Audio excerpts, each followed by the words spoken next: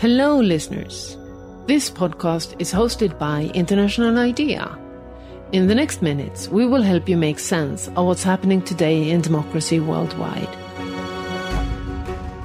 Welcome to Democracy Ideas podcast. My name is Kimana Zulueta-Fulsha, and I'm a senior advisor at International IDEA's Constitution Building Program. Today we will talk about the ongoing constitutional reform process in Chile. This is not the first process of its kind, and many of our listeners will have heard about the Constitutional Convention that produced a draft constitution, which was then rejected in referendum in September 2022, so just last year. But probably fewer listeners have heard about the new process that is currently ongoing. So today we will explore both of these processes, why the previous one failed, but also why the ongoing one may be successful. I'm joined in this podcast by Professor Isabel Aninat, Dean of the Law School at the University Adolfo Ibáñez in Santiago de Chile, and also a member of International IDEA's Board of Advisors. And I'm also joined by Javier Coso, Professor of Public Law at the University Diego Portales in Santiago de Chile, as well as Professor at the University of Utrecht in the Netherlands. Welcome, Isabel and Javier, to Democracy Ideas podcast. Both of you have been very closely following developments in constitutional reform in Chile, as a significant part of Chilean society has now for years demanded a new constitution to replace the old 1980 constitution. This constitution originated during the years that Chile was governed under military rule, but it has been significantly amended since it was adopted. But still, many Chileans want a new constitution. So, Isabel, perhaps you could get us started and walk us through why this is the case. Why do many Chileans want a new constitution? Thanks, Kimana, and thank you for inviting me. And it's a pleasure to be here with you and Javier. I would say that even though our current constitution has had many reforms, as you mentioned in your intro, there's still the need for a new constitution that it's comes forth in different reasons. And if you see polls where people are asked, why do you want a new constitution? You can see that one reason and the most predominant one is the idea of social rights. When we had the social outburst at the end of 2019, there were a plethora of issues that you could see in the streets, in the signs. But many of those issues, I would say most of these issues, related to the idea of health, pensions, and education. And so the idea was sort of crystallized in a text that would bring forward better social rights. And that is something that appears firsthand in the polls. Another set of reasons is the idea of the origin of the Constitution, of it being put forth in a dictatorship, and that we need a constitution that is discussed and comes forth in a democracy. The idea of a new constitution is, of course, not new. It had been present in the academia and in intellectual discussions, but it was also present in the political discussion during the reforms, of course, of the President Lagos. But afterwards, it's interesting to see that President Bachelet, during her second government, put forward a different sort of constitutional process that engaged with the citizens through dialogues. And so that was, I would say, the first constitutional process that we had. It did not end in a constitutional transformation, but it was sort of put out there. And so it's not that the idea of a new constitution came forth last year or 2 years ago. It sort of has a longer history. And we voted for the idea of a new constitution by the end of 2020. So that was the opening for the constitutional process that we have had over the last 3 years. And indeed, it was that social uprising in October 2019 that led eventually to the election of that constitutional convention, right, in May 2021, which was the start of this year-long process of constitution writing. But unfortunately for many, the constitution that the convention then drafted was rejected in referendum. So Javier, can you help us understand what happened here? What are, in your view, the key factors that may explain this failed referendum? There's still debate about that. as there is still debate about the causes of the social uprising. I think that there were a number of factors that influenced the failure of that first attempt. Basically, there was a completely new way of electing the members of the convention, allowing for national list of independence. That allowed people who were more radical than they seemed to be voted into the convention. The shape of the convention was 60% of independents, vis-a-vis 40% of members of political parties, and 40% of the complete body was fully independent. They had not even the support of political parties. And that's something rare in constitution-making bodies that had been successful. There are a number of reasons why that is so. I would say the lack of political experience, legislative experience, and I think that also the ability to try to talk to people who are on the other side of the political spectrum. This group, without this group, not one clause of the project could have been approved. The right wing was reduced to 20% of the convention when they had always been around 1/3 and 40%. And therefore, there was a sense that they were excluded. Another factor was that there was too much change too fast. There was even a necessary changing of names of some institutions. There was also alarm for proposals that had no chance of being, adopted by the convention, but they were adopted by committees that were very radical. Some of these had no hope of being approved, but they were on the media for weeks before they were struck down by the plenary, producing noise. And there were institutions that people failed to understand, and actually they failed to understand because they were not very well explained by the conventions, like the plurinational state. There was also speculation about things that were not really in the Draftian state. The possibility that even national symbols would be replaced. So there were a number, and of course, the behavior of some members of the convention that was very extravagant. Not the least, one member who actually was almost elected to be vice president of the convention, who was part of a scheme to fake that he had cancer, and he got elected as a cancer patient rights person. So I think that all this conspired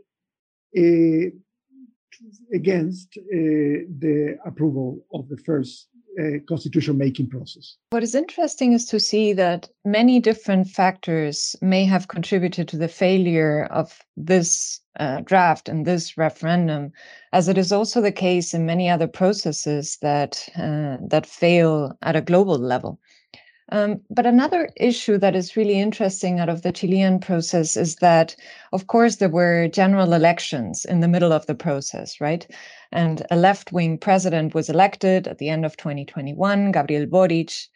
And he was indeed, or one could say he was a supporter of the process led by the convention. And we can, of course, talk for hours probably about, the impact of general elections held in the middle of a constitution building program. But I'm particularly interested in how the referendum result affected his government. I would say that it affected it in many ways, his government, but also Chilean politics. President Boric runs a government that is composed of two coalitions. So it has the left coalition and then the center-left coalition. And I would say that we have seen after the referendum results a shift of power within the government in terms of cabinet shifts, of the agenda, and also of the tone and the sort of the public speeches, you can see that there's a shift in the balance. It has also affected, I would say, the priorities. President Boric came in with an agenda that was very transformative in many areas, but it was very tied to the constitutional process at the beginning.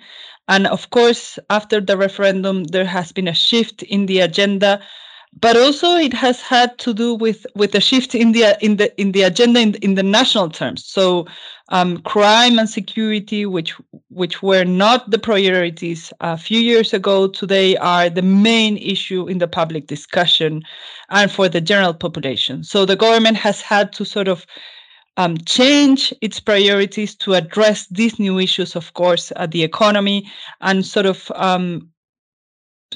do a shift in its focus for the next few years. And we saw that in the recent State of the Union speech that President Boric just addressed Congress with. And I would say that there's also a shift in politics in terms of it has been very clear that that voters today are much less loyal to the authorities that they elect. This being the government, this being Congress people, this being constitutional experts, right? And so this is sort of a call for attention in terms that you can get voted with a certain number of votes, but that doesn't mean that's your base, your loyal base, your stand up for the next 4 years. It's they elect you, but then they can move on and go with another political party or with another political option. And I'd say that has fragmented the discussion and sort of shifted a little bit the negotiations, because it's today the discussion it's much more fragmented in terms of leadership within Congress, and the whole spectrum. It's a little bit messier in terms of what we were used to for Chilean politics. I would like to add to what Isabel just said, that one of the members of the cabinet of President Boric, in a way, made the result of the referendum of September 2022 more problematic for his government than it should have been. Mr. Jackson at the time said that the viability of many of the reforms proposed by Boric in his platform dependent on the approval of the new text of the Constitution. And that, I think it was an unnecessary statement that increased the stakes for the government and therefore affected the government more. It's good to remember that one of the first things Boric did once elected, he was not even president of Chile, just president-elect, was to visit the convention back in December 2021. And he asked the convention to draft a non-partisan constitution, which is something very interesting, but that did not happen. For a number of reasons that would take too long to explain here, the right was excluded from having an important incidence on the draft that was submitted to the people for approval in September. So I would say that in a way, the start of Boric presidency was marked by this defeat, this electoral defeat.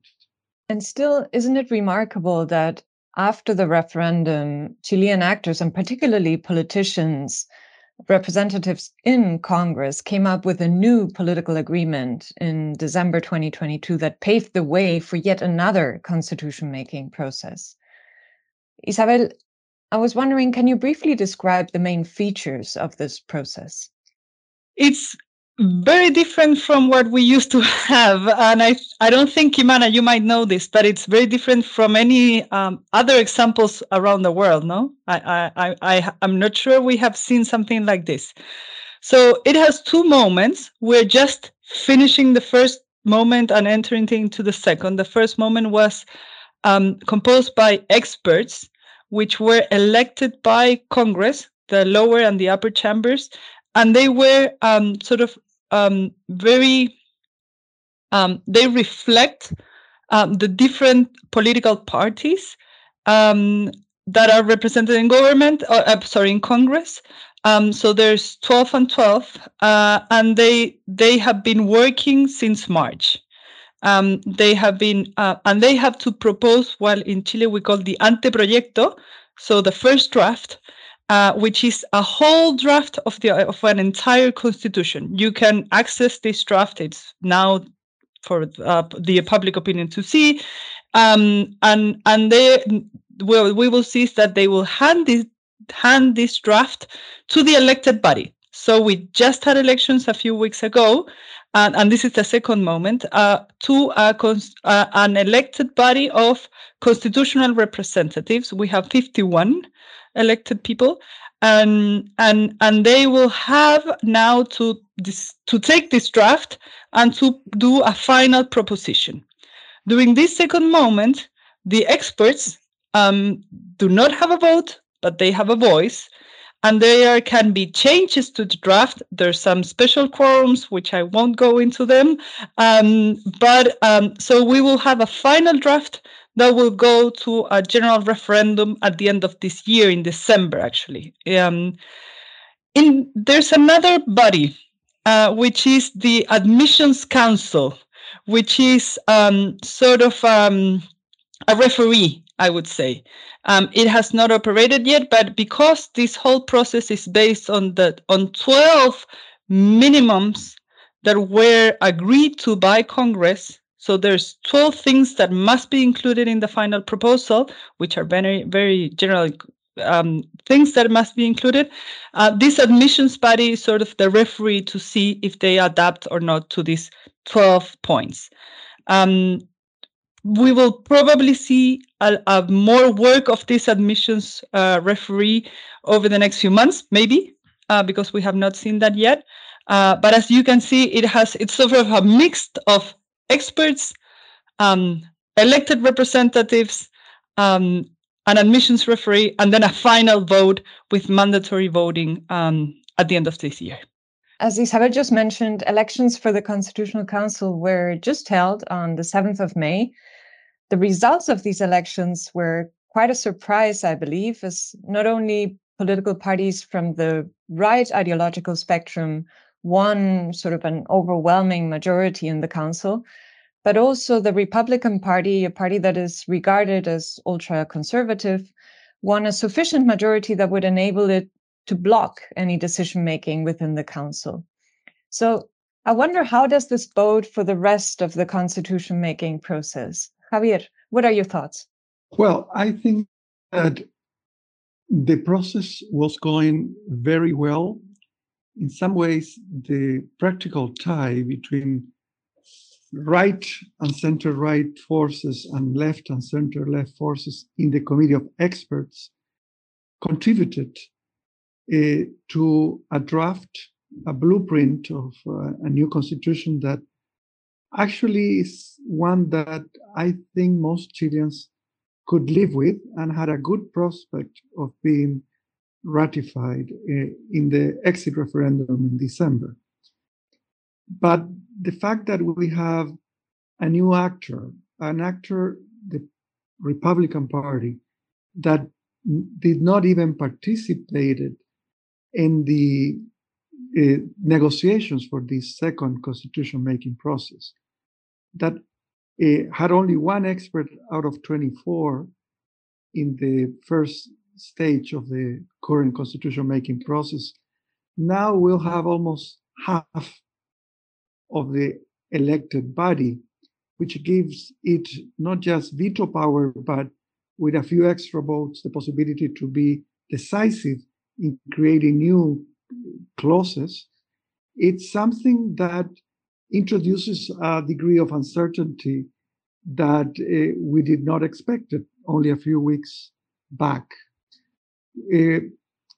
At the end of the day, a lot will depend on what is the relationship between the Republicanos far-right party and the traditional right, and whether or not the traditional right plays the role of a bridge between Republicanos and the left. The left has only 17 members out of 51. So they cannot even veto any decision taken by the elected body. And it's true that the committee of experts are going to have a voice, but they are not a monolithic body. I mean, some of the things that were postponed, let's say, by the committee of experts were postponed because there was no agreement on them, particularly how to square the social right principle that cannot be touched by any of these bodies, and the Chilean, let's say, neoliberal subsidiary state. How to square those two principles, it's something that it's perhaps going to be one of the most interesting things to follow up in the following months. Indeed, Javier, and probably also helpful to our listeners to understand a bit better this distinction you just made between the social and economic state and this subsidiary state as understood in Chile. Yeah, the Chilean way of understanding subsidiarity, it's the possibility that every citizen can choose, is free to choose as a constitutional right, to choose whether the provision of a social right like healthcare is provided by a private or a public insurer or system. This would make unconstitutional in Chile to have, say, the National Health Service of the UK, because there is a constitutional right to have healthcare as a social security issue being provided by either a public or private entity. Of course, the freedom to choose is only for those who have the money to choose. So we have a segregated system of providing the social right to healthcare. In education, it's more common in other countries, but let's say the way the German constitution combines its commitment to a social state with the provision by private groups of education is with the critical condition that you cannot discriminate children for the income of their parents if you allow private schools to exist. So there you can see how the social rights are not distorted by freedom of election of either a private or public provider.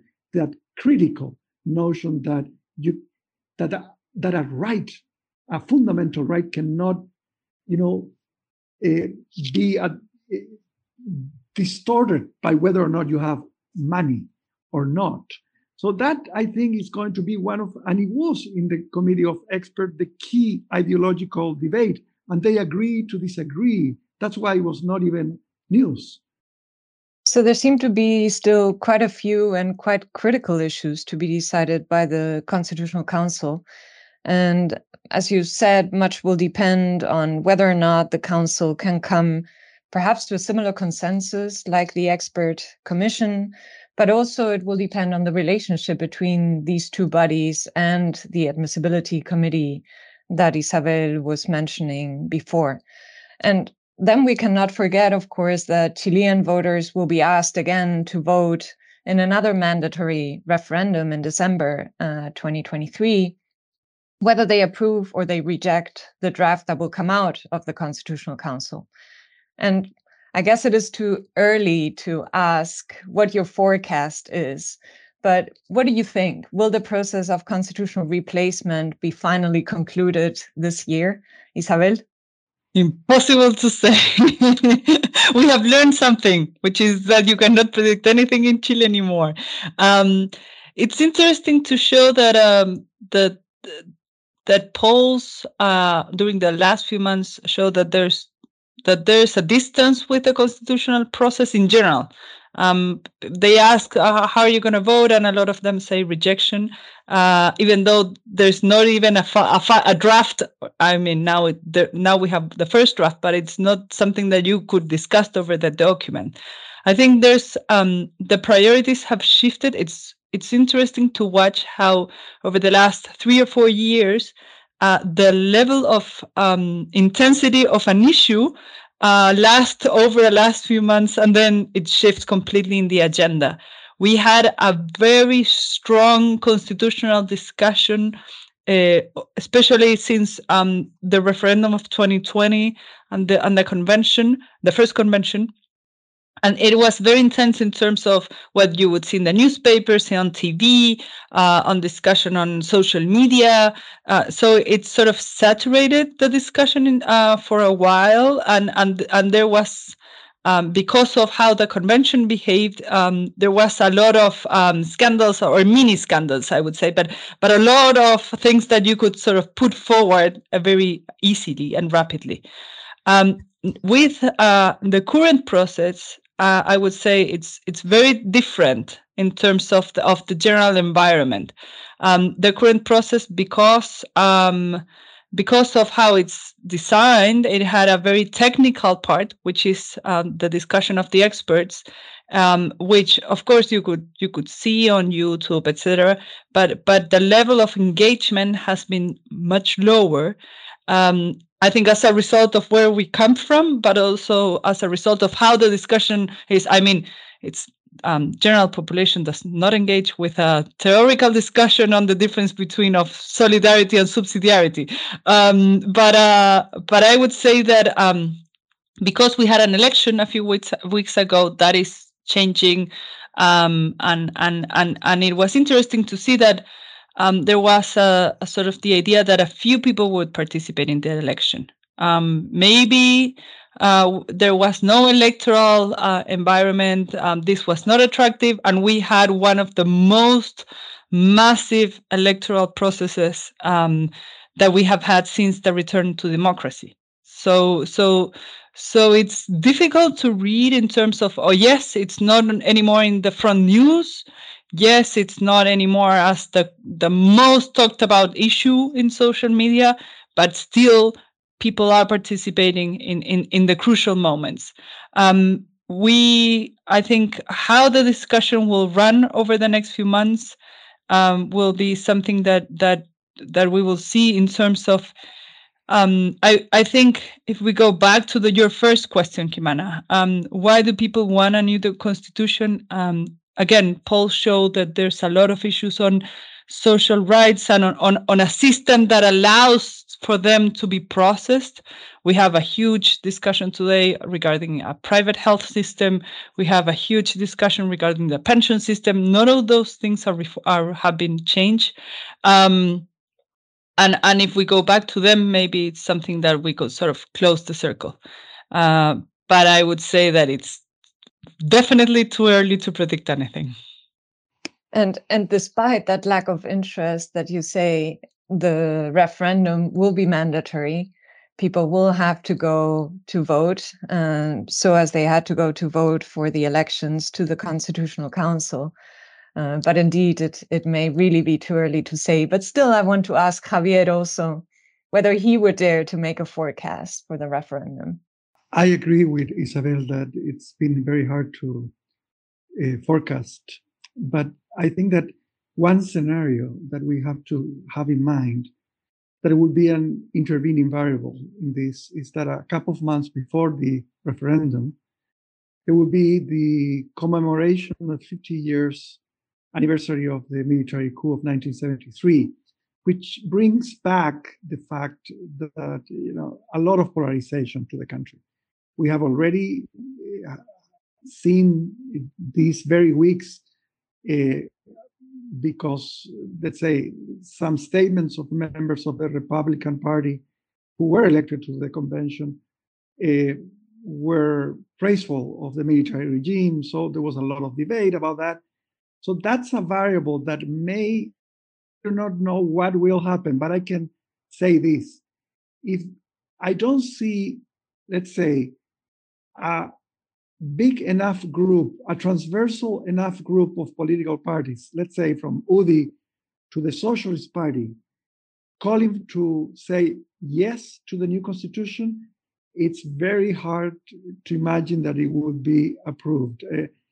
I think that it is seen as the constitutional, as a partisan constitution that conspires heavily against the ratification. It's not 100% sure that it will not be ratified in that case, but in order to play safe, it is a bit of a pity that the committee, the elected commission is not, does not have the same ideological outlook of the committee of experts, because that would have allowed for this process to have way more chances than I think it will have in December to be ratified and to end with success.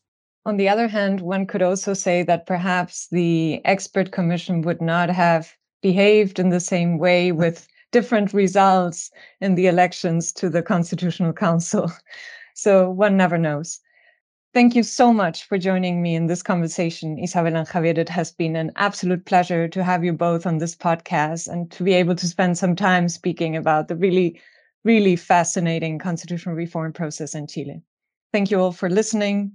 If you want more information on our work, please visit our website on idea.int.